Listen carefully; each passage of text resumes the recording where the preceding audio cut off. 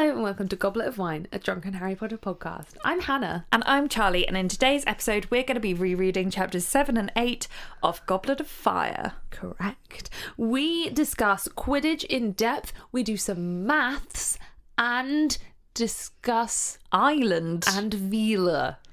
Yes, there's a lot to unpack, so get a few shots, maybe a coffee. Yeah, maybe a coffee, maybe a Guinness. Get a Guinness. Get a Guinness. I'm very glad we didn't drink Guinness. I'm really glad we didn't drink bad. Guinness. But stay tuned to find out what we did drink on this alcohol-themed extravaganza. Yeah, grab a glass, join us on this reminiscent journey.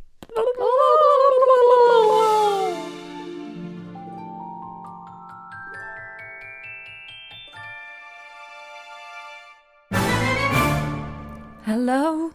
It's us. Guessed you never guessed it would have been us when you clicked to listen to this episode. Bit weird, but okay. Okay.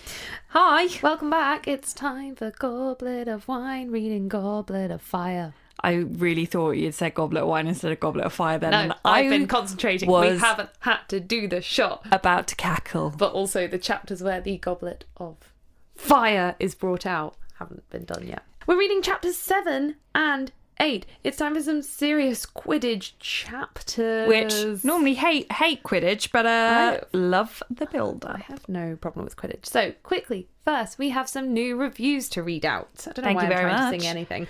If you ever want us to read your review, then go leave us one on Apple or Facebook or... Anywhere? Not anywhere else. Apple or Facebook are the two options. Yes. Thank you. Cool. Great. Amazing. Go for it. Shame you can't leave reviews on Spotify, but you can't. People ask us that. You Yeah. can't. Sadly.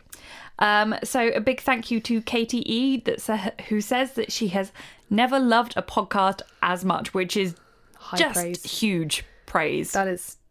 Are you okay? That is big. Yeah. I'm assuming she's never listened to another podcast. Next, thank you to... I'm so glad you got this one. ASQWRFSRT. They did this on purpose. Who doesn't understand... Fucking hell.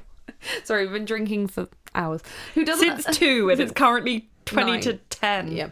Who doesn't understand half the stuff we talk about as they're from Texas. Is our Britishisms that... Do we cut other cultures off that much? It might be the geographic ranting.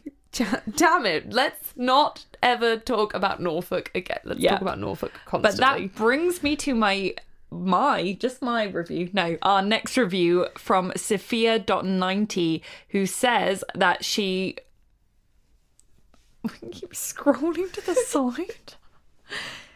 Who says that she feels like she's hanging out with us discussing her favourite subject, British geography. She also describes the podcast as warm and fuzzy. And I mean, I like always screenshot reviews to send to Hannah when I notice new ones, and she does the same. But like this one, I would just especially was just like, oh my God, like we're warm and fuzzy, because I love whenever people say this kind of thing, because to me, why I love Harry Potter is because it's warm and fuzzy to me. So if the podcast makes people feel like that's all we want. Just like literally the idea of us making anyone else have that feeling. I'm just like, literally makes me emotional. I know. Next, thank you goes out to Jay and Anthony, who says her sister recommended the podcast and now she loves how our insight has developed. Yep. I love this review as well. I mean, I love them all, but I love this one as well because just like the idea of like families recommending it to each other is so cute. Like someone's like, hey, you should listen to this podcast, and then it's our podcast. I know. Madness. And then a big thank you to Melly Moggs, who says that we have such a great connection and they want to be our friend. Oh, you are our friend. You are our friend. If you listen to our podcast, you are our friend. Because we talk about you all the time. You specifically, Melly Moggs. You. No. All of you as a collective. We talk about you all the time. Yeah. Right. So thank you for leaving us a review. As we said, if you want to shout out, you can leave us a review. Charlie, what are we drinking today? We are drinking that because was the worst click I've ever done. We hate ourselves. So at 9:45, we are drinking Irish coffee. Why are we drinking Irish coffee? Because Bulgaria won, but no, Ireland won, but Crumb catch got the snitch. snitch. So we are drinking the classic Irish beverage And hopefully this will at least sober us up. of Irish maybe. coffee, which is coffee, whiskey, Baileys, and whipped cream. Yeah. Classic. Classic. No, it's not whipped cream. It's, what was it called? Ooh, what was it called? Oh my God, I've already forgotten. Squirty. It was like something really ominous, like squirty liquid. If you want to see us making not only this Irish coffee, but also the Long Island iced teas, then it will, both of them will be as Instagram highlights on Instagram. You can see the utter chaos. It's always chaos with us too. It is. Cheers. I mean, that is nice. delicious. It is. Like, what wouldn't you like about that? I know. That is literally so nice. I'm a big fan of like a Creamy drink. I know I'm literally forgetting like a Creamy liquid. coffee. What is it? I don't know, but whatever you're doing is causing your drink to vibrate wildly. Oh my God, I'm Coffee literally blanking on liqueur? the word. The coffee cocktails. I couldn't even remember the word cocktail. Oh, okay. Well, the one thing we're missing from this... Espresso martini. Was it espresso martini? Well, the one thing we're missing from this, which you would put in espresso martini as well, is a Kahlua. But we've got everything else. It's very, very good. I'm going to be awake all night, but it's very Worth good. it. I love theming our drinks around episodes. So I know. I I'm find really it like happy the with this. cutest thing. I know, same. Cool. So, chapter 7, Bagman and Crouch. Bagman. He's a Bagman. man. Bagman. I'm just going to adjust my microphone. Bag lady. I'm a bag lady. Yeah. Us with our matching cankans. Yeah, we now have matching backpacks. It's really sad. It was really cute. When we went to the pub earlier, her cancan is yellow and mine's pink, and then my raincoat was yellow and her raincoat was purple. It was like we were kind of like inverted. I really wish someone had taken... I hope we appear on a meme page like sad London hipster twats. Yeah, South London hipsters. I just want to appear on a meme page, us in our cankans and raincoats. We went to a really pretentious pub as well, and then got It's out not our... pretentious, it's an old man pub. There were many old men in there. Hannah, there's fairy lights and there's Shut up, Charlie. weird toastal seats, but then we got out our like matching film cameras as well and had them on the table. Why are we the worst people? Why do some reviews say they want to be our friend? I know, it's like because they don't actually know us. All they hear is us talk about Harry Potter. They don't catch us when we're being knobs. Insufferable knobs. So knobs. So the gang, the crew arrive in front of two wizards at kind of the World Cup pitch. And it turns out, from what the wizards are saying, they're camping at a Muggle site, which is a weird fucking decision. Like, could they have not chosen an empty plot of land and then wizards basically set up campsites rather than going to a Muggle campsite where you know you're going to have to constantly put memory charms of Muggles, which I know is like necessary so they don't find out wizarding well, but is a violation of their human rights. So I'm like, let's talk about violations of human rights in the first 2 minutes. So actually, like, I would be like, because where do you kind of have that like empty plot of land? Scotland. But no, but Wales. It's normally like farmland or like owned. Yeah, it's owned by someone, owned of course. for something. So I was like, that does make sense. Aside from something I found out recently. Do tell. So I don't know if this will be absolutely no surprise to anyone that's not me, but there are actually plots of land in England, and I can't remember the word for it. Is this where it's like reserved for war?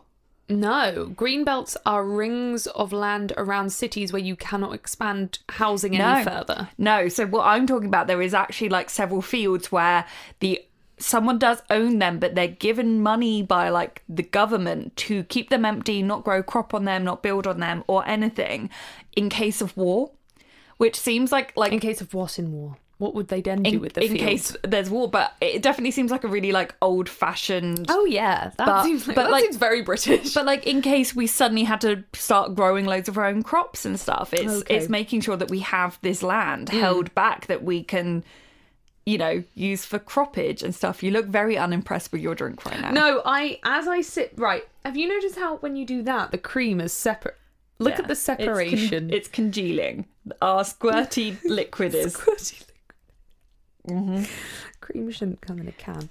But there's also definitely areas like obviously a lot of land in England is farmed, but there's definitely a lot of land. But then I suppose it's really areas of land that aren't farmed are usually really hilly or really rocky. Yeah, they're still owned. They're still private property. Yeah, so I guess a campsite makes the most sense, but also it's just really unfair to the Muggles. And it must be a massive campsite, like massive. Like I think later on it says that the pitch alone is 10 cathedrals. Charlie, you're not even ready for the maths I have done later in this episode. I'm literally so turned on right now. Not. Charlie, I don't want to give it away, but just look at this one page. Oh my god, she's got an entire page of equations. Bear in mind, this bitch can't do math. This bitch can do math. I ran it past Neil. Okay, I'm really glad it was all fine. Neil has verified this, or I would not trust. I got an A in my maths GCSE. I got a B after being told I was going to fail. I did better than you. I'm dyslexic, you're bully. Dyslexic is words, not numbers. It's both. Yeah, I know. Right, ableist. Anyway. I'm dyslexic. Chloe said so.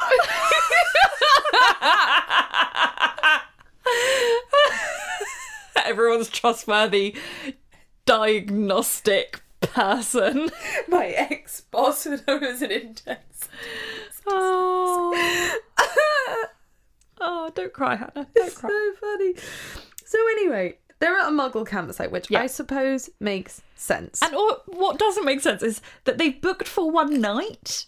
He literally says like, "Oh, just one night here," and it's like, what if the match lasts 5 days? Well, I suppose like they're good people. They'd pay the man. They'd be like, "Oh, we decided to stay an extra day, and they pay him." They're but good people. It just seems weird. I know, it seems weird. So it's just not really fair on the Muggles. But then we meet one of the Muggles who is in charge of that campsite. Yes, we do. Mr. Roberts. Yeah.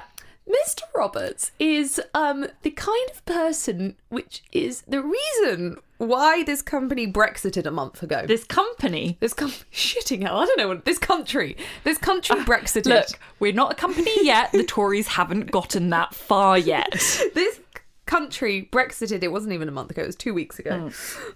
And R.I.P. Mr. Roberts, as nice a man as he seems, is the kind of man as to why this happened. Yeah. Because he calls everyone foreigners. Yeah, he's like, "Are you a foreigner? Are you a foreigner?" And it's just like anyone that says the word foreigner, it's just that there's no way to use that word. Who uses that word? And we both wrote this note, and it's funny because why did you text me a photo of your nose earlier? Because you sent a screenshot of what chapter you were on, and we were like, we're on the same chapter. So I tried to take a photo of my book, and I thought I'd just put this bit in, but it turns out my phone was taking a bigger photo than I thought. Yeah, and then I just like caught a glance of her last note about like him being a Brexiter because of the word foreign, and I was just like, why are we the same person? But my note was that he was a Daily Mail reader, which is one in the same. One and the same. So, Mr. Roberts seems like a nice, affable man. Like, affable? That's not the word I mean. He just seems like nice. I'm sure he's fine to get on. But he calls everyone a foreigner.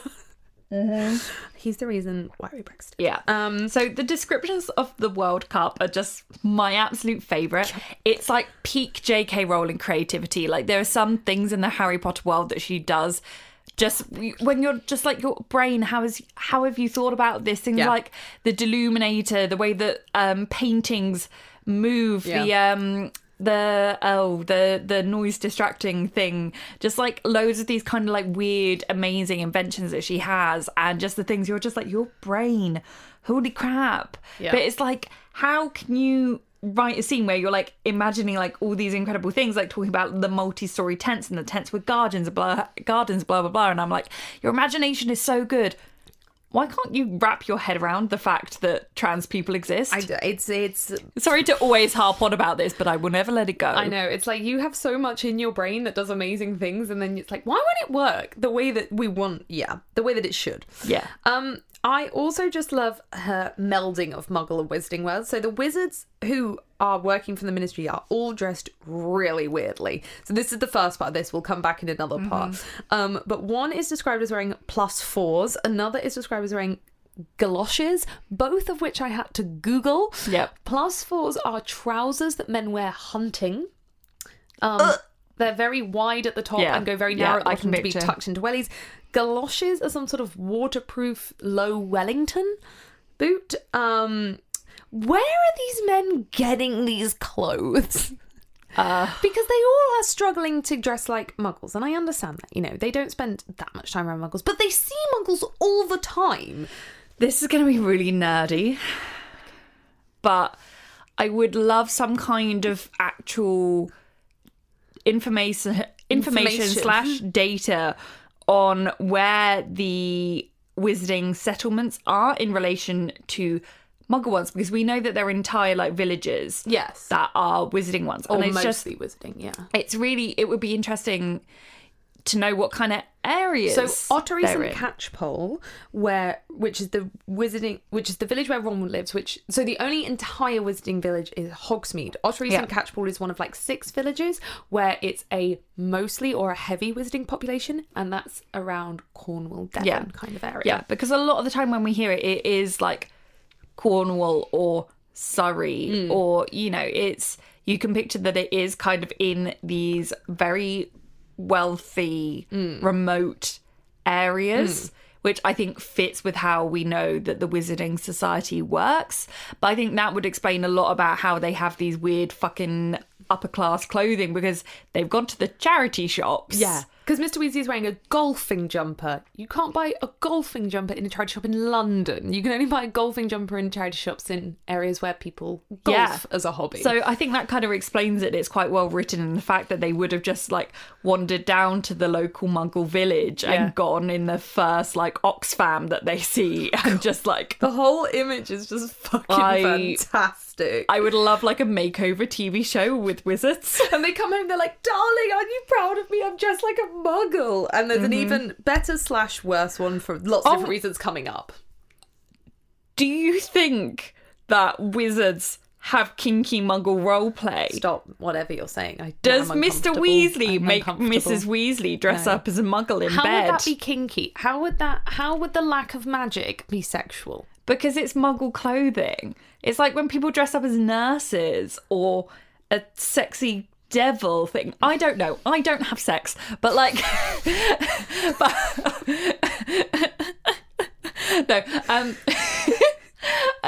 but like, you know, oh yeah, put your Muggle clothes on. Oh, you're so, because it's like a dominating thing, isn't it? It's like it's a power dynamic. So it's like a submissive thing to be a Muggle because you don't have as much power. And I mean, Mr. Weasley just loves. I think this headcanon is accepted. Mr. Weasley makes next Mrs. fanfiction. Nobody write that. No. No. Somebody brought their peacock to the campsite. Why? How did they think that would help them? What was that peacock doing? I think it's euphemism. Okay, great. So they erect the tents. Yeah, they do. And we find out once the tents are erected that they're actually like a 3-room flat, like the TARDIS, basically. Yeah. And this is one of those moments where I'm just like, magic is just so fucking cool. Like, my favourite bits of magic in Harry Potter are not the like amazing crazy spells. It's just the everyday bits where I'm like, that is so like, cool. Literally, I love this. All of the different descriptions of the kind of tent. I do have a note in a little bit that is literally just caps lock. I love camping. I hate camping. And that annoys me so much because like... Sorry. No, like I really want like... I don't know, to go camping with people, and I feel like I don't have like a friendship group that likes camping. Neil's going on like a static camper van holiday with his friends. Camper van is not the same. I mean, it's still fun, but like it's not the same. I don't know. Do you have good weather to do a camping holiday, which is not a guarantee in this country? Yeah. I don't know, like I think it's fun, and it's not so much the camping, but it's like being with people and roasting marshmallows and stuff. Like the one thing I do like really like miss about my last relationship was that like we'd go camping together, and it was just really nice, and like used to like camp by a little stream and have like a fire and do like cook sausages in the morning. This was when I wasn't vegetarian, and go hiking, and nice. It was cute. I like camping. Sorry.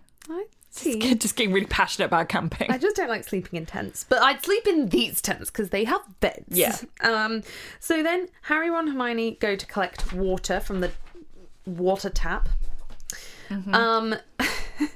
There's a line about a mum stepping on a slug, and the kid screaming, "You buzz slug! You buzz slug!" And all I could think of was, okay, so once when I used to go to nursery full time and my mum was driving me there, and it was out in the sticks. I feel like we said out in the sticks a lot in the last few episodes. Really like the sticks. We really like the sticks. No, it was out in the middle of nowhere, this nursery that I used to go to, and my mum hit a fox on the way there. It ran in front of the car, and then she was worried about, like, there was nothing she could do. The fox was dead. So she was then like, oh God, put it on the side of the road so it didn't get hit by anything else, and then drove on to nursery. And I arrived at nursery and they were like, "Hannah, how are you?" And I went, "Mummy split a fox." Oh no. And my mum was like, "You hit it." Like, God's sake. Split. Oh, that Mummy split a fox. That is horrible.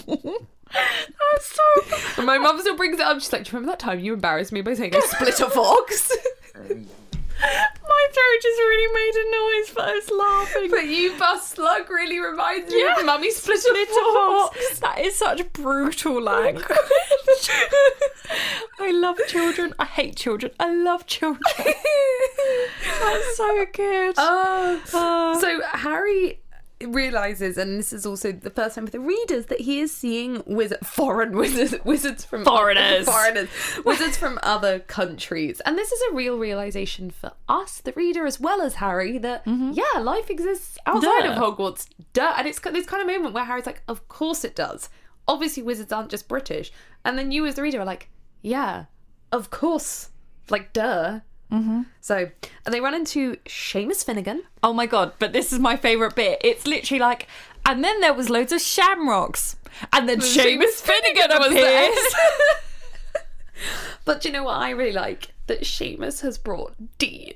Oh, gay couple of the year. I told you these were gay chapters. But even if they're not, which I do ship them, but even if they're not, I just love, Dean is Muggle born. I mean, he's not, but he is. Yeah. And he loves football, and then Seamus is like, "Please come with me to watch my favourite thing in the world." And he's got Dean really into it, and then he camps with him, and I'm just like, oh, the friendship goals. I just love it. But also, please be a couple. Yeah. Shall we have a toast of our Irish coffees to the half-Irish gay couple? Yes.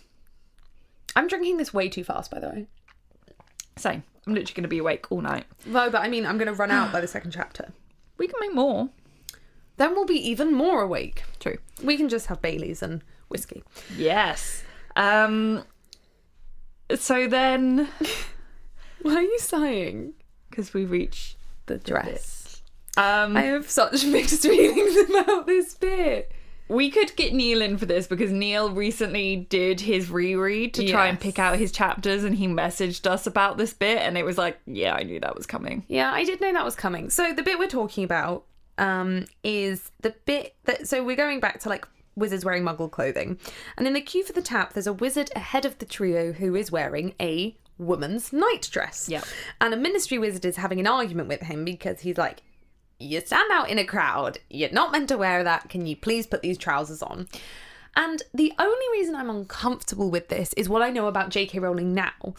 If I didn't know she was like a TERF, I would just find this funny, more the fact it's like wizards not understanding Muggle culture than him wearing a dress. Yeah, but it's the fact that this man is literally being policed on his choice of clothing. And it's like, yeah, traditionally there are certain like gender roles with clothing, but like, why can he not wear that dress? The other point is it's not a dress, it's a nightie. Yeah. There are like levels to this outfit, but yeah, it is... It's sad that he's being policed, but it's Muggle standards, not wizard standards. But like, there is literally the line, "Muggle women wear them Archie, not the men. They wear these," and it's so. Yeah, it is. It's just like it's really, really uncomfortable. And I remember this being hilarious when I was a child, and when you don't have, I found this bit hilarious. A proper understanding, and like, you've heard the remix, right? What? Someone remixed it. Oh, really? No. There's another bit of this, like, it goes on and it gets more funny, and there's a bit that gets funnier, But this section of it is kind of sad. And what it reminds me of is like school dress code. So I will link in the description the video that I'm about to play, Hannah. okay. This is a video that is very early internet. I will see if it 11 years ago. And it's basically someone like kind of illustrated the scene and kind of put it to music. And it was so funny 11 years ago when I was like 14 or whatever, and didn't really have like an understanding of this and stuff. And it's something that like kind of went viral and was shared a lot. And now you watch it and you're just like, no. And I actually think that this remix of it kind of puts into perspective why this is wrong, because you kind of just read the chapters for the text. It doesn't seem that bad. It seems like not great, but that bad, and there could kind of be more context to it. But when you kind of see that actually it was so silly and laughed at that this man was wearing a dress, that it was put into this like viral video format, that as like kind of good as this remix is, and it took a lot of talent behind it, it kind of highlights how yikes it is. But yeah, I will link in the description. What it brings to mind for me, like relating it back to Muggle culture, like the men wear these, is so when we were growing up, when you enter secondary school, you get your uniform list of what you have to wear, and there's a boys section and a girls section. Now, you know, at least 10 years before we entered school, on most school lists, they added trousers to the girls section, so you were allowed to choose between trousers or a skirt. However, the skirt was listed under girls only, and then, you know, 2 years ago, one of the first schools in the country decided to scrap splitting it into boys and girls and just wrote the list of, okay, here are the school requirements: trousers, skirt, jumper, shirt, la la la la la. And there was an outcry against it. So a load of incredible 15-year-old boys decided to show that they were in support of this changing around the country and wore skirts to school.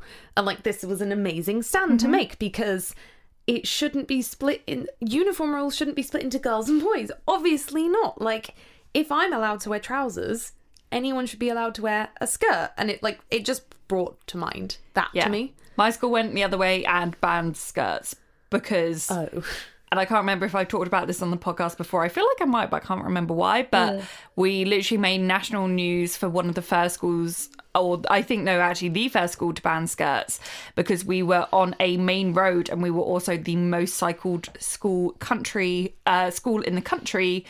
And we were on a main road, and they said that it was dangerous because it was distracting male drivers, that young girls in skirts were cycling past. To which I say, if a man crashes his car because he's looking at an underage girl in a skirt, He deserves to die. It's natural selection. Yeah, that he deserves to die.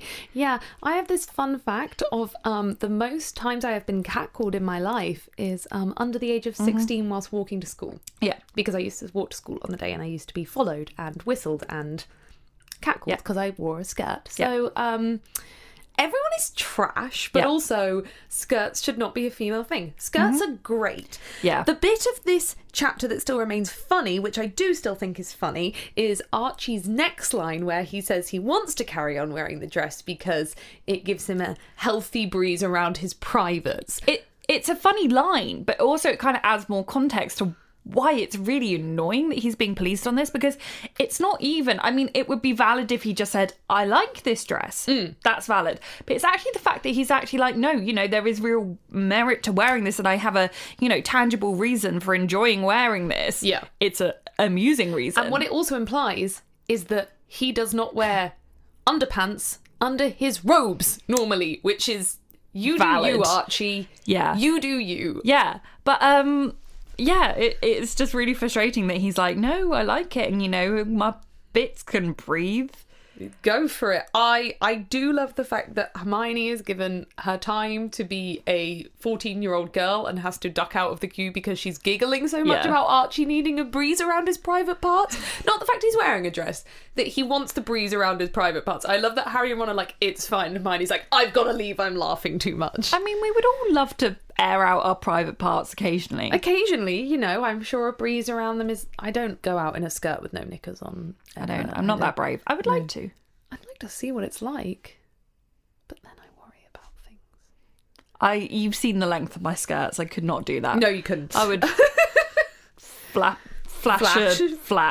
Yeah, it's just uncomfortable knowing what we do about J.K. Rowling. Exactly. There are elements of it that's still funny. Archie's line about liking the breeze is still funny, but it's just more uncomfortable the more time passes. So then the next very gay and very adorable part is Oliver Wood. I wrote He introduces Harry to his parents. Oh my god. Literally the cutest. Oliver is bae. Yeah. And he's been signed to a Quidditch team. Yep. He's Literally. achieved all of his goals. This is the only time we'll see him in this book and for the next few... I think he gets mentioned in every book, but we won't see him in person again for quite a while, so... I'm savouring the moment. So they arrive back at the tent and... Before that... No, before that... There's a Harry Cho mention. Oh. This is where it begins. It begins. Dun dun dun. Cho waves at him and he drops some water down himself. So smooth, Harry. Nice What one, a Harry. sex god. Okay. So they arrive back at the campsite. The others have now arrived. They cook breakfast, and as they're eating, Ludo Bagman arrives. And although he's been mentioned before, this is the first time we meet him. Yeah. So he's wearing his old Quidditch robes, which to me seems kind of lame. Yeah, but also, can I just stepping back a bit? Mr. Weasley is having the time of his fucking life lighting some matches. And I just feel like me and Mr. Weasley would really get along. Oh, yeah. Can I just say, like, but he's like lighting matches and getting surprised by each one, and it's just adorable. So adorable. We also get the first mention of the Department of Mysteries, which are quite nice. It's building it in quite early. The Unspeakables. The Unspeakables, which is the coolest. I want to update my LinkedIn just to be like, I'm an unspeakable. It's a bit like right now, like part of my job title is like working on something that's yet to be announced, and I'm just like, whew, like, you know, I can't put it on LinkedIn, but I'm doing something. Actually, same. Exactly. Oh, same. I'm like, because I'm working across 2 brands. I can't say what one of them is. Exactly. I want to be like, yeah, part of my job is unspeakable. Love it. Yeah. So Bagman is wearing his old Quidditch uniform, which it's described as literally, it's like red and black, it's and has yellow like and black. I meant yellow, but my mouth said red. Red. I've had some amount of booze. Yeah. And has like a giant wasp on it, and it says that out of everyone he stood out the most, and it's just like, why is he not being policed? Do you know what I mean? Important. But and also because he's in typically male clothing, and it's just like all of this fuss because a man's in a dress, but then a man is dressed as a wasp. Male clothing, wizard clothing. Robes are a dress. I'm sorry, there aren't 2 separate leg compartments. It's like unisex, you know, but like they're unisex clothing. Yeah, and that's great, but you know, that's kind of for the gender, it's, you know, what's seen as normal. I mean, at least wizards have gender neutral clothing. That's kind of nice. Yeah, totally. So Bagman offers a gamble, a flutter, as he calls it. And Fred and George have this bizarre moment where they bet Island will win, but Crumb will catch the snitch. Which has always confused me. Yeah. Every time I reread this book, because I'm like, how did they know? They bet with such confidence. They bet their life savings. It never gets expanded on. No. I need to know. I know. I'm like, how did there are elements where you could kind of work it out. So Crumb is the best seeker ever, but it's said 3 times leading up to this chapter that the Irish chasers are incredible, that they're amazing, that they're a force to be reckoned with. So those 2 things you could see it as an option that could happen, but the confidence which they almost expect Bagman to say the bet, they're ready straight away. They've already agreed on the amount they're going to put up. I'm like, it's suspicious. It's really suspicious. Something I would like to go into is the fact that Ludo Bagman was never in the films. And I think he is a great character, and it's a travesty that he was cut. He's a great character. Yeah. So yeah, I think me and Neil debating this kind of made me... I've always pictured Bagman in a certain way. In rereading this, the text backs up how I've pictured him. But when people were kind of like making suggestions, a lot of people were kind of picturing him as like more like short, portly kind of person, whereas that was never how I pictured him. And then the text backs me up. So in the text, we specifically have him described as boyish. He has a squash nose from Quidditch. He's powerfully built, gone slightly to seed, round blue eyes, short blonde hair, rosy complexion and looks like an overgrown schoolboy. And from the maths, he would be in his probably like early 30s at the time. So to me, he very much is... Really? Yeah. That's young. Yeah. So I always pictured him as kind of like your jock, your bimbo, who has then kind of grown up and gotten an office job and a bit of a beer belly. Right. But is very much still kind of like slightly hanging on to his like athlete build. Okay. And like he's a builder. He was had with the bat, the Beater. He was the beater. Yeah. Words.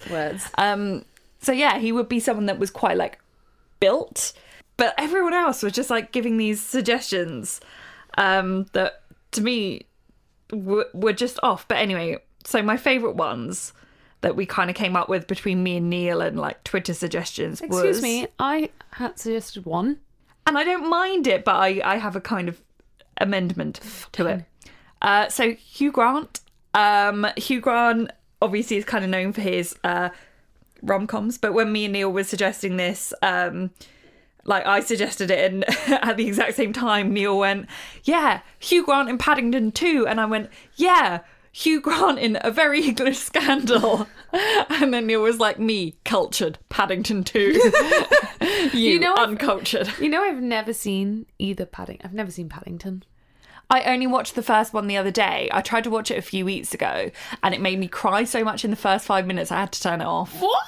Yeah. Oh. And I'm not normally like a film crier. Oh, Jesus Christ. Yeah, I see that. I see Hugh Grant. Yeah. Like obviously with more like kind of give him highlights. Sure. But, you know, him kind of like a bit younger, for sure. So my only one, am I allowed to say my one? Yeah. Or do you want to carry on? No, you can. My only one, which is how I've kind of always imagined him, is a very young Stephen Fry. Yeah. So obviously Stephen Fry is in his 60s. 60s? Yeah. He's in his 60s now. So dial him all the way back to like 80s Stephen Fry. Yeah. He's always had a broken note. Like I just see it. I really see it. Yeah, I could definitely see like young Stephen Fry when he was kind of like more blonde and had that very like youthful like public school boy kind of... the public school boy Stephen Fry. Yeah, 100% that, but just not him past the 80s. No. Which could mean he couldn't have been cast. But saying that, like, a couple of my suggestions, like, Hugh Grant would have had to been, like, probably, like, aged down as well. Well, they aged a lot of people up in the film, so... Exactly. Yeah. So then my next one would have had to be significantly aged up, and even probably aged up a bit if we were casting him now. But Kit Harington. Oh gosh, no, I've never. No, I love Kit. I'm not seeing it. No, because what you've seen him in Game of Thrones, right? Obviously. Anything else?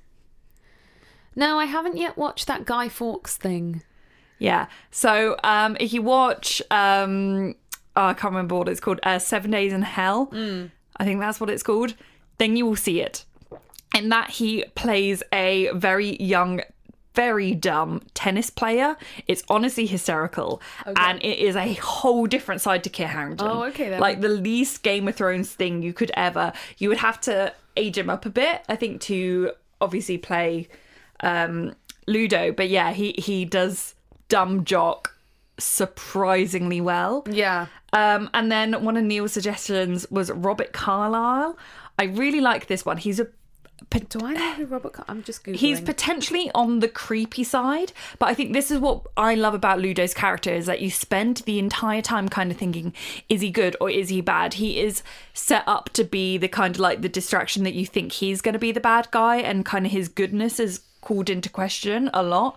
So I think that Robert Carlyle, like, you kind of gave him more of the kind of like trustworthy side, but I do think he's maybe slightly on the creepy side. He's but slightly also on the creepy side I think for that me. would be like quite a nice interpretation. I think that's why Hugh Grant would be really good, because Hugh Grant, obviously not when he went through his like 90s chick flick phase, which was the majority of his career, but now he's started to do slightly more serious and more three-dimensional stuff. I think Hugh Grant does creepy really well. In A Very English Scandal, he plays this really like creepy, murderous politician, gay politician, and it's just beautiful. Yeah. So When you posed this tweet, though, some of the people were tweeting in American actors, and I've just got to say no. no. No.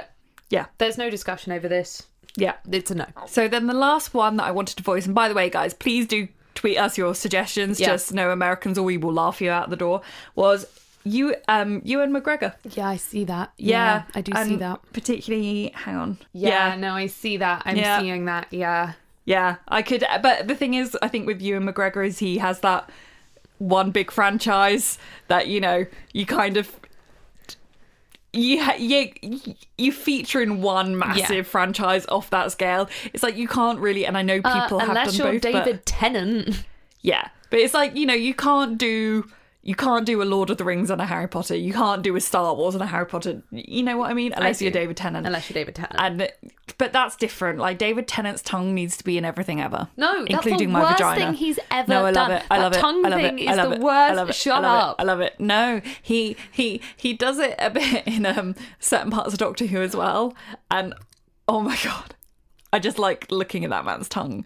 Thank you for the tongue noise. It's okay. I don't know. I just find that man very, very sexy. So any sight of his tongue flicking about, and I'm just like, oh. Anyway, tweet us who you think should play Ludo Bagman. Yeah. Any suggestion of American actors will be immediately discarded. Thank you. Barty Crouch arrives. Wait. I'm not done talking about Ludo. I'm very sorry.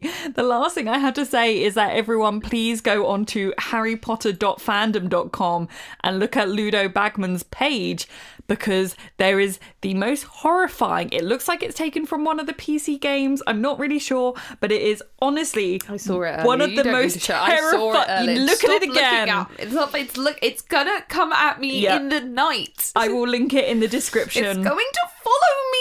Honestly, I'm so sorry for this really long tangent, but it is one of the most horrifying things. The link will be in the description. It is the stuff of nightmares. We'll try to remember to put it on Instagram stories the day this episode gets released. If we forget, please tweet us. Thanks. Yeah, thanks.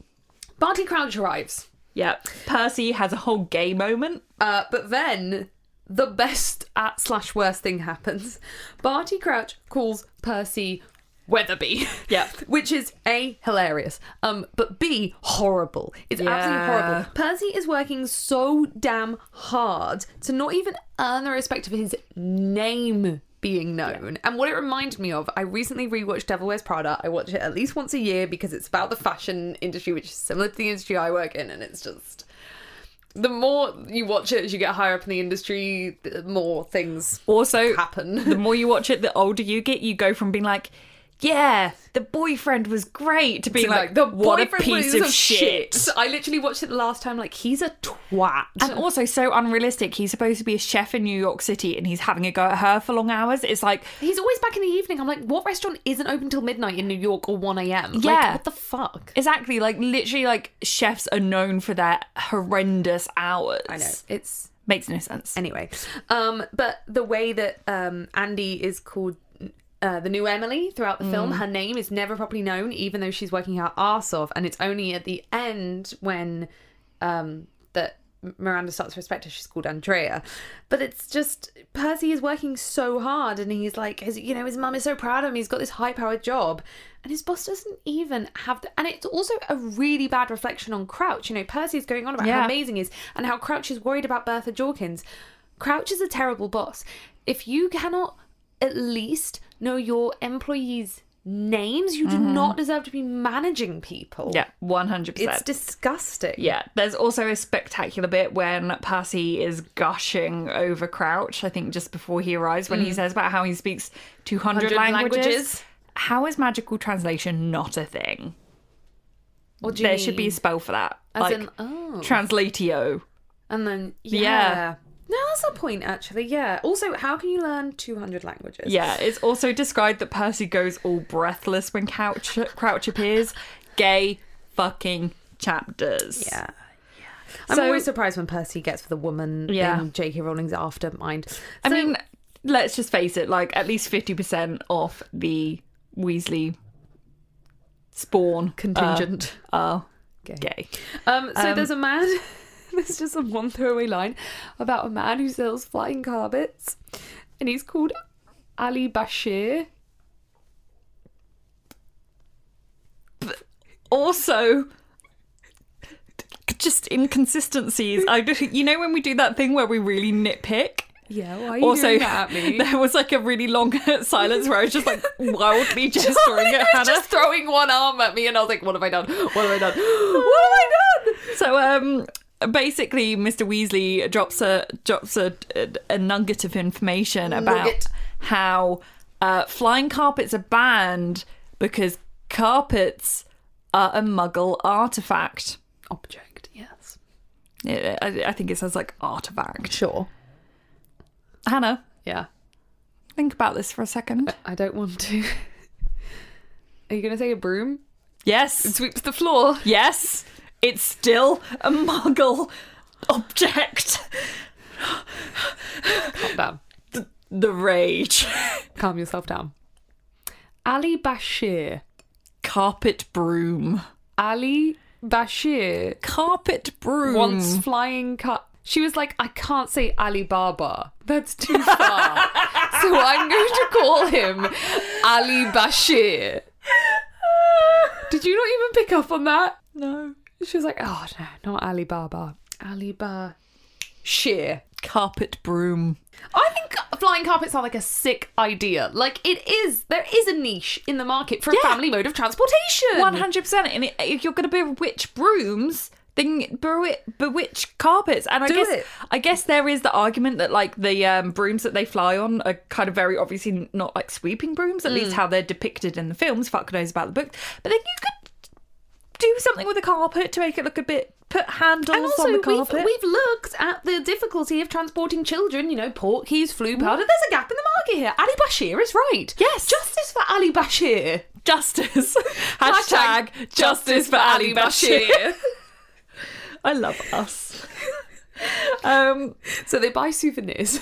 They buy souvenirs. I love all of the different like merchandise. It just feels like a concert, when you're like going to a concert and you're like, oh my god, I've saved up, I'm gonna buy my Taylor Swift t-shirt. Like I wrote this note a little bit later, but like it reminds me of the vibe that you get like when you were young and you would go to like a fun fair or like go to like a festival, and it's that kind of like atmosphere, and there's so much like exciting and colourful lights the air and is different literally, like, stalls. buzzing. Yeah, and like just literally just so exciting. Because Like it's a bit weird that the game is happening at night, but also it just adds to this kind of like... Yeah, it literally like makes me think of a fun fair. Like you can picture having glow sticks and you buy crappy food and get really sick eating crappy food off all the stalls. the fun fair. Yeah, and like just literally so exciting. All the different merchandise. There's like luminous rosettes and shamrock hats and omnioculars and stuff. And it's so, I don't know why. Like, do you share in the excitement? Like, I read these chapters and I get so... J.K. Rowling is so good at creating a feeling. Like, I can literally, when I'm reading this chapter, that sounds really weird, I can taste the feeling in the air. Yeah. Like, I can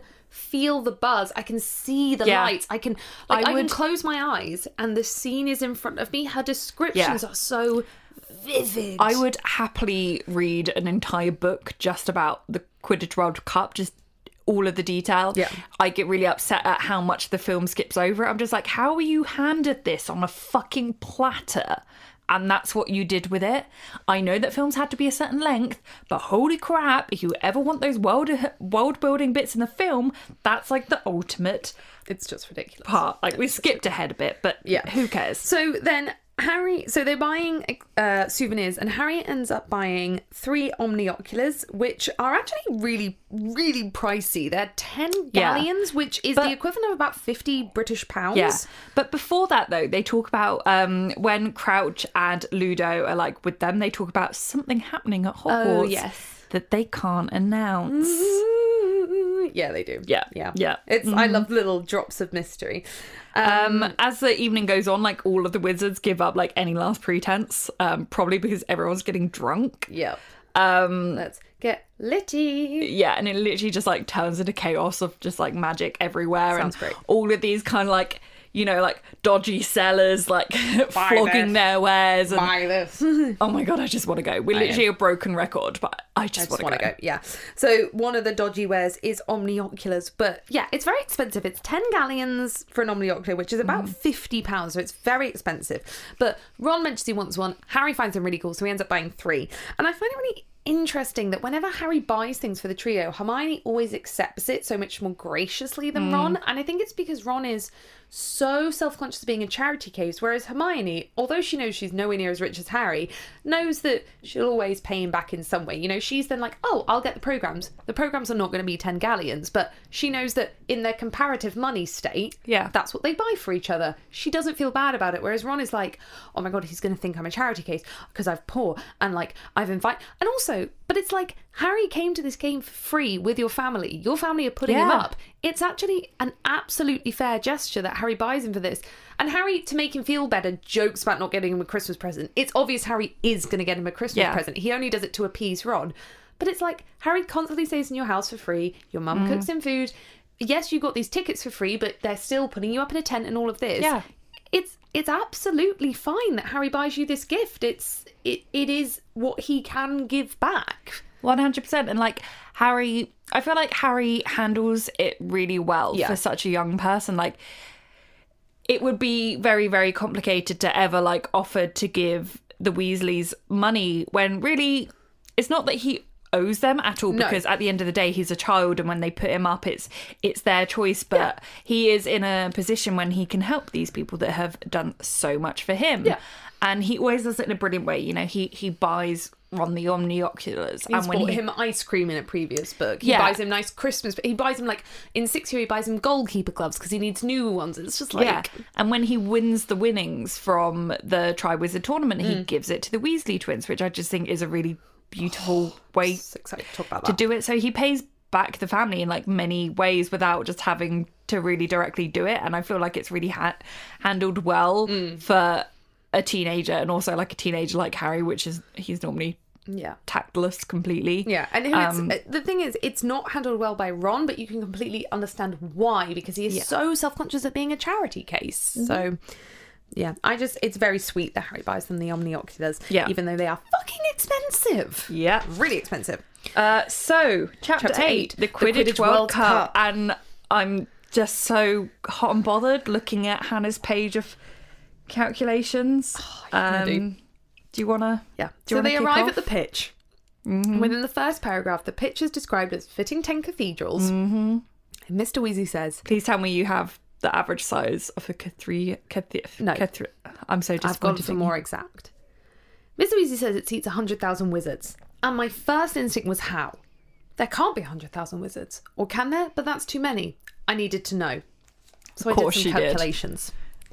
Now, we have established on this podcast before that there are roughly 1,000 pupils at Hogwarts. How we have established this, to remind you, is the fact that in one scene, it's described as 200 people wearing green. No. One quarter of the stand was wearing green, 200 people clapping Slytherin, which implies that there's a roughly 800 people at Hogwarts. For argument's sake, we've rounded that up to 1,000 because J.K. Rowling has said that in previous interviews. We've rounded it up to 1,000, right? That's the average size of a British secondary school. Okay, are you ready? 8% of the UK population is in secondary school. Okay.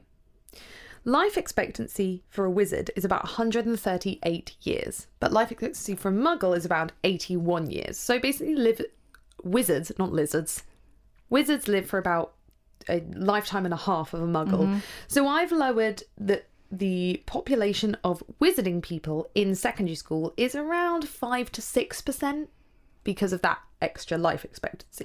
So for ease of this, we've put it at 5 because that's an easier calculation to do. So if 5% of the population are in secondary school, and we assume that Hogwarts is the only secondary school, which in my head it is, other people disagree. On this podcast, we believe that Hogwarts is the only secondary school in the country.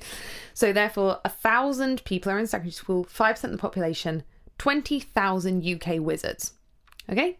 So roughly 20,000 wizards in the UK. That seems kind of reasonable for the amount of people we know are in government.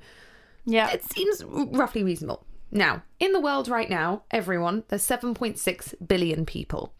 There's 65 million in the UK, which means that the UK is 0.87% of the worldwide population.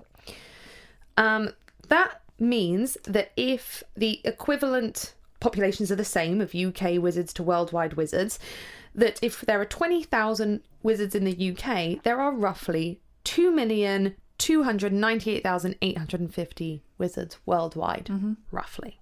200 2,300,000-ish. Which means roughly 4.5% of the total worldwide population of wizards are at the World Cup. Because you can fit 100,000. So literally every UK wizard could go 20, 40, 60, 80, but we know that 5 they're times not. over. We know that they're not. However, I was like 4.5% seems like a lot, but this is their only sport. Mm-hmm. They can travel a lot easier than Muggles can. Mm-hmm. It's their biggest event. So actually 4.5% of the population, and they don't own TVs. Mm-hmm. So apart from listening on the radio, this is their only way to actually view it. So 4.5% of the worldwide population of wizards going to the World Cup actually isn't that unreasonable. However, then I looked up some other things, and J.K. Rowling once said in an interview that there are only 3,000 wizards in the UK. You're wrong, hun. Yeah, I was just like, so first of all, no. Mm-hmm. Second of all, that would mean there's around 350,000 wizards worldwide, which would mean a third of the wizarding population has gone to this game, which is ridiculous. Yeah. So J.K. Rowling is just wrong on that. So that's the maths. It is actually reasonable that this stadium seats 100,000. But so if it fits 100,000, yes. But then you said that there's 20,000. Yes. But then Bulgaria and France aren't huge populations. In fact, do you have the France versus No. UK population? No. Why are you saying France? What's France got to do with this argument? Oh, no, I don't even know. Ireland it would be. I was thinking about the Triwizard tournament for a second, and I was thinking about France. I was like, what I'm did France have to do with this? So this is even worse because it's like Ireland versus Bulgaria. Bulgaria is tiny. Yeah. But you buy tickets, and this is true of all games, you buy tickets for finals of things before you know who's got into the finals. Like, you buy tickets to the Football World Cup before you know who is actually in the final. Yeah. So I actually think it's kind of reasonable. Yeah. But only if J.K. Rowling was wrong about saying that there's 3,000 wizards which in the everyone UK. agrees that she is. She's wrong about most things. Because she says directly in this chapter that a task force of 50 wizards was tasked with keeping the stadium secret. How could a task force be 50 people big if there are only 3,000 wizards in the UK? Yeah. So if anyone wants to tweet me with that, don't, because I've already worked it out. There are 20,000 wizards in the UK. Yeah. You heard it here on this podcast. Yeah, exactly. So there you go. I also have some, if anyone wants some more in depth to this, I actually once made a video on it, which goes into hospital bed population compared to country population and pub population to work out other statistics of how many wizards there might be in Britain. So, Was this what you thought you were signing up to when you started to listen to a drunken podcast? This intense level of maths. Hannah has no life at all. I was doing so much maths this morning and I don't even know how to work out percentages. I love it so much. I'm so proud of you, but get a life. No. I enjoyed this immensely. You enjoyed it. I really enjoyed it. I'm not criticising. I'm merely commentating. So there you go. You can... I do believe 100,000. At first I was like, no, and now I believe it, but they are not... It's not like when you host a game in the UK where it will be mostly UK people there. It's majority foreigners. Bloody foreigners. Bloody foreigners. So, coming in and stealing our jobs. Yeah, we're joking. Joking. Just in case anyone doesn't get sarcasm, in which case, how have you made it this far? So yeah. Moving on. Moving on from that intense maths in which everyone has fallen asleep. Sorry. So please tweet me saying you loved it so she stops taking the mick out of me. I'm not. I loved it. They're in the top box. They are, and Harry meets Winky after mistaking her for Dobby. Yep. Winky, though, so she knows Dobby because all house elves know each other. This is like when British people get asked, like, do you know the Queen? Mm-hmm. No. Yeah. No. Mm-hmm. Stop asking us that. I'm always like, yeah. Yeah, goes to tea with Lizzie actually quite often. Yeah. Meet her down the local pub actually, yeah. Yeah, she's always in there getting absolutely shit-faced. Shit-faced Lizzie. Yeah. We find out from Winky that Dobby is fine. He's doing well, but he wants to be paid for his work. Which is fair. Yeah. quite reasonable, that. It's quite a reasonable request, actually. It's like every Winky does intern in something, so- London. Like, please pay me. Winky doesn't think it's fair, but Harry does. So Yeah. at least Harry's on the right side of this.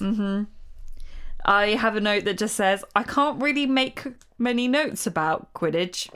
Quidditch happens. Oh, okay. I've got a bit more in depth. Shall I go through a new comment? You probably should. I would just like, sport is happening at me. Okay, so the Malfoys arrive, and then the best line out of all of Harry Potter happens.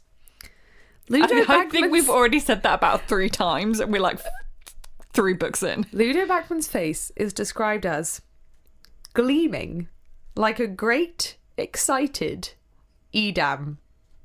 What? How did I miss this? What? Let me read that again. His face is gleaming like a great, excited Edam. What? Have you ever heard? I've never heard a simile that is that batshit crazy. The amount of I know, going on. Do you need burping? No, I can't burp. I've never heard a simile that batshit crazy. That is... You know when you're like writing something and you can't really think what to do, like what to write? So you write it quickly and you're like, I'll come back to that. You write like anything, just get it down on paper and you're like, no, I'll come back and edit it after. Yeah. Did she do that and then just never come back to it? Well, I do wonder that because earlier, a few chapters ago, there's actually a big mistake in my copy. Romania, as in the country, is spelt incorrectly. No. Yes. It will be corrected in all other copies, but my copy, it's spelled Rumania. That is juicy. Romania. Incredible. Incredible. But I then got Neil to check whether he's been reading an online copy of the American edition. And no, it's in all copies that Ludo Bagman's face is gleaming like a great, excited Edam. Right. So what happened? She wrote that thinking she was gonna come back to it. Her editor, the day in which she read this, was really hungover. Yeah. Edam, as in the cheese, cheese. Edam can't. cheese. So now Ludo Bagman can only be cast as just a big wheel of Edam. 10 out of 10 Woody Ludo Bagman's face. Yeah. So then it's mascot time. Big lump of cheese man. I actually went to school with someone whose last name was Cheeseman. No, you didn't. I did. Cheeseman. Yeah, Cheeseman. Cheeseman. We used to play RuneScape together. Cute. So then it's mascot time, and the Bulgarians have bought Vila. And this is the first time we've introduced to Vila. And they're described as beautiful, magical women, but they're not women. They just look like women. Mm-hmm. And they make men do kind of crazy things. They make men want to show off in front of them, and they also make them all want to support Bulgaria. Can we talk about the yikes? There's a lot to unpack with the Vila. First thing to unpack is that they're described as their like glowing white skin gleaming and their blonde hair. And they're the most beautiful creatures on earth, which is quite like white centric.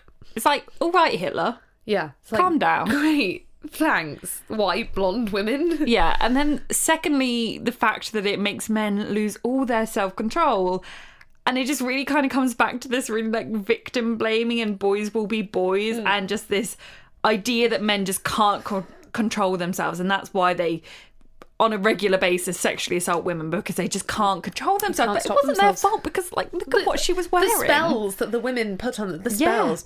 Yeah. It raised a question for me of, do they put spells on men as a whole, or is it on people that are attracted to women? Yeah. Would a gay man Where feel are my like... lesbians? Also, yeah, would the lesbians want to jump off the roof to get to the Vila? And would the gay men not want to jump off the roof to get to the Vila? I need these questions answered. I need to know. Yeah. The Vila. It's an interesting creature to put in. And I then don't know how to feel. Later on, when the Vila get angry, They turn into bird weird women bird creatures with beaks and wings. And Mr. Weasley says That's why you never go for looks alone, boys. Okay. It's just like, I'm like, I can't start unpacking because then I can't stop unpacking. Yeah. I'm going to attempt to say something positive. Yeah. But I think this, at least, when we consider that Fleur obviously Is like a quarter Vila? Yeah, so she's descended from Vila, and I think this is part of why when Bill gets bitten, she's really, like, just, you know, unflinchingly accepting. Yeah. I think obviously if you were in love, you would be anyway, but she doesn't even remotely struggle with it. And I think that's because she clearly has ancestors and, you know, grandparents that she's known that are Vila or very, very strongly part Vila, who probably turn into these like bird creatures. And I think that this kind of element of like magical transformation into something unflattering is probably very normal for her. Yeah.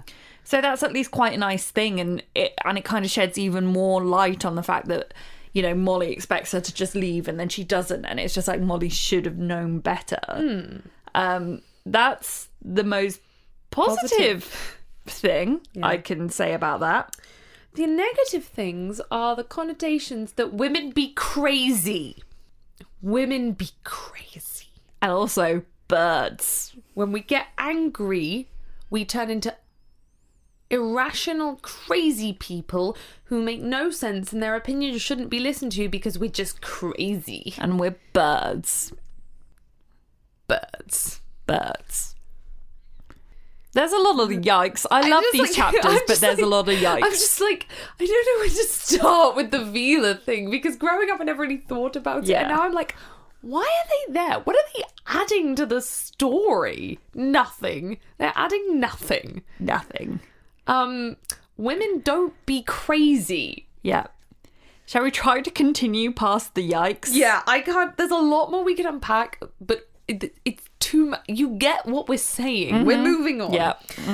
So island mascots are leprechauns. Because obviously. Shamrock, Seamus Finnegan, leprechauns. Episode title? Leprechauns, and they're raining down gold because we must fit in all these stereotypes into this bit. So then the game begins. Ireland score quickly. It is obvious that their chasers are incredibly good. Then the Seekers go into a dive and the Irish Seeker hits the ground, whereas Crumb pulls out, and it turns out Crumb was fainting. He was faking the whole thing to distract from the game and to distract the player. The referee gets taken in by the Vila power. And let me. Crumb's pull-out game is strong. He pulls out of the dive. I'm flapping wildly. Ha! Come on. It's very good, actually. I hate you. It's good. I liked your maths, like my dick jokes. It's good. It is good. It's actually well timed. It's good. Thank you. It wasn't well timed because it took me a minute to think about it. And then it did. I was like, say it. You should have said it a minute ago. I was wildly gesturing, and then I remembered this is a podcast. So the referee gets taken in by the Vila's magical power, and someone has to kick him in the shins. Was that where they kicked him? In the shins. Or was that the PG version of where they kicked him? Anyway, so then the Vila turn into bird women, and all this time Quidditch is happening, and the Irish are scoring a lot, the Bulgarians aren't scoring a lot. It's very boring. Crumb's nose gets broken, and then Lynch, the Irish Seeker, goes into a dive. Crumb, because he's the better flyer, catches up from him and catches the snitch. Lynch hits the ground again. However, Ireland win. And there's this basically interesting discussion that Harry, Hermione and Ron have about how, you know, Crumb ended the game intentionally. Ireland were 160 points up, so if Crumb caught the snitch, he wasn't going to win. And Harry is the only one to kind of understand Crumb's mentality. He wants to end the game on his own terms. He said that the Bulgarian chasers were never going to catch up. But it wasn't like the Bulgarian chasers had to catch up the whole points. Crumb was obviously the better seeker. The Bulgarian chasers only had to get two more goals. They still wouldn't be anywhere near the amount of goals that the Irish chasers would have scored for Crumb to be able to catch the snitch and win. Yeah. Crumb could have pulled out of that dive and not caught the snitch. So it's this kind of really interesting thing where I'm like, he almost didn't trust his team enough. Like, to me, Harry respects what Crumb did. But to me, Crumb is then viewed as like someone who only cares about him as an individual rather than this is a team sport. Yeah. And he should have trusted his team more. Yeah, he might have wanted to end the game on his own terms, but wouldn't it be better to lose spectacularly but trust your team? And also when there's not a time limit. If it was like football where there's a time limit, you could kind of be like, okay. Yeah. But when it literally could have gone on for 5 days, you would take your risk, surely? I think you would take... If you're going to lose any... Like, I understand the want of doing it on your own terms and being remembered as doing that, but to me, you're playing an individual sport and you're not playing a team sport, and this is a team sport, and Crumb is not a good sportsman here. Personally, I think Harry respects him for this. I respect what he did and I understand his decision, but to me, it doesn't show a good... It's not good, I don't think. It also seems like a really short match. I would be well disappointed. Yeah, especially the people who've paid literally hundreds of galleons to be there. Like, Quidditch can go on for days. What was this 30-minute match? Yeah. This is why sport has, like, a time limit. At least it's always going to be an hour and a half in some sports. So then, as they're kind of doing the trophy thing, we find out that the Bulgarian minister, who Fudge has been, like, kind of doing random sign language and then being offensive verbally to him because he didn't think he could understand him, can speak English the entire time. Absolutely hilarious. It's fucking brilliant. Just need more of that character. Yeah, who is this troll? Yeah, I love him. Love him. Then what I realised at the end is Fudge is handed the cup. And this is the moment when I realised, Fudge is there because he's the Minister of Magic in Ireland. Which means, is Ireland in the Wizarding World not separated as a different country like it is here? I guess when you have that smaller population... Potentially not. I just need to look up when the Good Friday Agreement actually was. I'm kind of... Hold on. When did Ireland split? Sure. When did Ireland split? Okay. So, Ireland has always been a separate country to the United Kingdom since the 1920s. The Good Friday Agreement, which kind of I'd need to know more about it, but it actually... did the borders more. Split the trunks. Yeah. It ended the Troubles. Wasn't until 1998. So after this chapter is set. But this basically implies that the Wizarding Island, is part of the United Kingdom. Which I find weird. No, I can buy that because I think, like, Wizarding folk don't remotely get involved with... But if they don't get involved, surely they just follow what their country is doing. No, I don't think that, because I don't really think they'd be aware that much. Like, at the end of the day, like, it was, like, a religious thing, and wizards don't buy into that. So I think they would just be like, whatever. Like, we're kind of just not going along with that. I guess, yeah. And I guess, like, you know, they're not going to form their own government when their own government is already tiny. Like, they literally wouldn't have enough people to do that without everyone being in the parliament. So I guess they must have just stuck with it, like, I guess. Yeah, it's just interesting to me. But then it's interesting because it's like, then why were they playing Quidditch as a separate team? Well, Wales and Scotland are separate too, the same as in rugby. I don't sport. Okay, so in rugby, Ireland always plays separate, but Scotland and Wales play separate to England. In football, the United Kingdom play under England. Okay, so we're kind of assuming this is rugby, not football, basically. Yes, because J.K. Rowling actually really likes rugby, so she more follows. Of course she does. You prefer rugby to I prefer rugby to football. I know. I'm still allowed to judge her for that. Didn't say I wasn't a hypocrite. But besides, I like rugby because they're all really hot. They are. And their bums are often like at the camera. Their bums. Good time. So, you know, I don't like rugby because I'm a Tory. I like it because I like men's bums. I see that. Anyway, and that's the discussion about the separation of Ireland and Northern Ireland. Yeah. Thanks for coming. That's the end of this chapter. Yeah, my last note was just, which we've already covered, how did Fred and George know?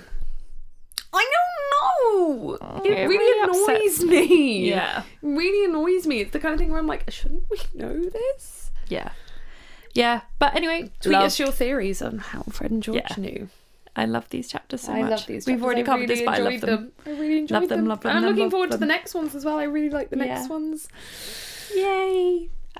We hope you enjoyed our maths and our talks about islands splitting into chunks and me calling everything gay. Pretty normal for us, really. Yeah, it was great. Cool. Thanks for listening, guys, and we'll see you in the next episode. Bye. Thank you for listening to this episode of Goblet of Wine. To find us on social media, search at Goblet of Wine Pod on Twitter or at Goblet of Wine Podcast on Instagram. We also have a website over at www.gobletofwine.co.uk where you can keep up with everything that we do.